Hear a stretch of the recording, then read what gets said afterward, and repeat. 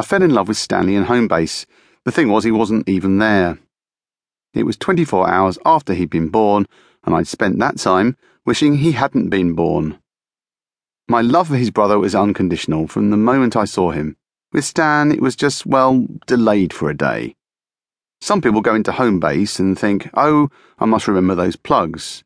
I thought, my God, I love him, because I suddenly realised that despite Stan's disability, here was a little boy who needed a family. I must tell the Homebase management, maybe they'll give me free plugs for life. I can't imagine why I had to pop into Homebase 24 hours after one of the most dramatic days of my life, but I'm glad I did. When that guy Craig won the first Big Brother UK contest in 2000, I wondered why he pledged all the prize money to a friend who was a woman who had Downs and who needed heart surgery. I remember thinking that I would have kept the money myself. What an awful thought. These days, having Stan has pointed me in a certain direction. It's not a direction I may have chosen, in all honesty, but I'm on that boat and headed that way. Happy birthday. Stan was born in January 2002. He was the child to be born that day with Down syndrome. There's one born every day, apparently, about 350 a year. That stat could be rubbish. Who cares? You either get one or you don't. From the start, we wanted Stan to be treated as normally as possible. I blogged in 2005 that he was doing the following: telling me he loves me in sign language, stealing items from the kitchen and hiding them in impossible-to-find places, making great progress with his key worker, and developing friendships with his schoolmates. I said I was expecting him to do more than to be the happy child. I said I wanted him to go to college, learn a foreign language, play the Glastonbury Festival, whatever. If my expectations are shot to pieces, it's only me that's going to get hurt. That isn't going to stop me having massive hopes for his future. 10 years later from that blog in 2005, nothing's changed. So I started on the mission. These days I'm a bit more relaxed, but when it was all brand new, I was soon in danger of becoming a bore about disability issues, and I didn't have a diploma in how to bring up a disabled child. Maybe the mission was a way of hiding my lack of experience of bringing up a child with Downs.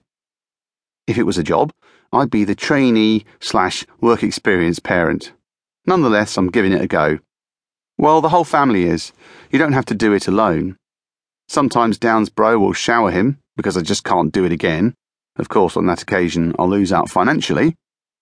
With Down syndrome, you often get cardio complaints. Yeah, thanks for that. Now Stan is almost 13, and it is, at the time of writing, a Sunday morning. He leaves me alone on Sunday mornings. He's in the lounge. It's all very normal. In 2002, he nearly died due to the heart problems. There'll be more on Stan's heart coming up. A little chat. About a year after Stan's heart operation, I had the most brutally honest conversation with someone that I've ever had. His name is Colin Horne, and his teenage son, Adam, had cancer. In those days, I worked at the BBC and we were doing a series on parents' relationships with their children. So I was with a crew and we went to film the Hornes. They were riding their motorbikes in a field and it was a good filming opportunity. When I called Colin beforehand to talk about logistics, Stan's recent appearance into the world came up in the conversation. Cut to the chase, we both thought our sons were going to die. Colin said, "You're lucky. You haven't had a chance to get to know your son." I said, "Yes, but you've had 16 years of yours." At that point, I think we knew we'd get along. In the end, I did get to know Stan. Adam died in 2008, and I'm so glad I got to meet him. You can too, if you search Adam Horne Thoughts YouTube. Colin and Adam still send to me. Recently, we've had a leak that no roofer in London has seemed capable of mending. I'm a natural worrier, and then I think of the Hornes, and Adam really was a great young man. The world misses people like Adam Horne. It's funny, worrying about where the remote controls are, the answer is that Stan's hidden them, some years after you thought he was going to die, but you have to get on with the practical things. I talk about worrying in another chapter, but don't you worry, it's not all doom and gloom.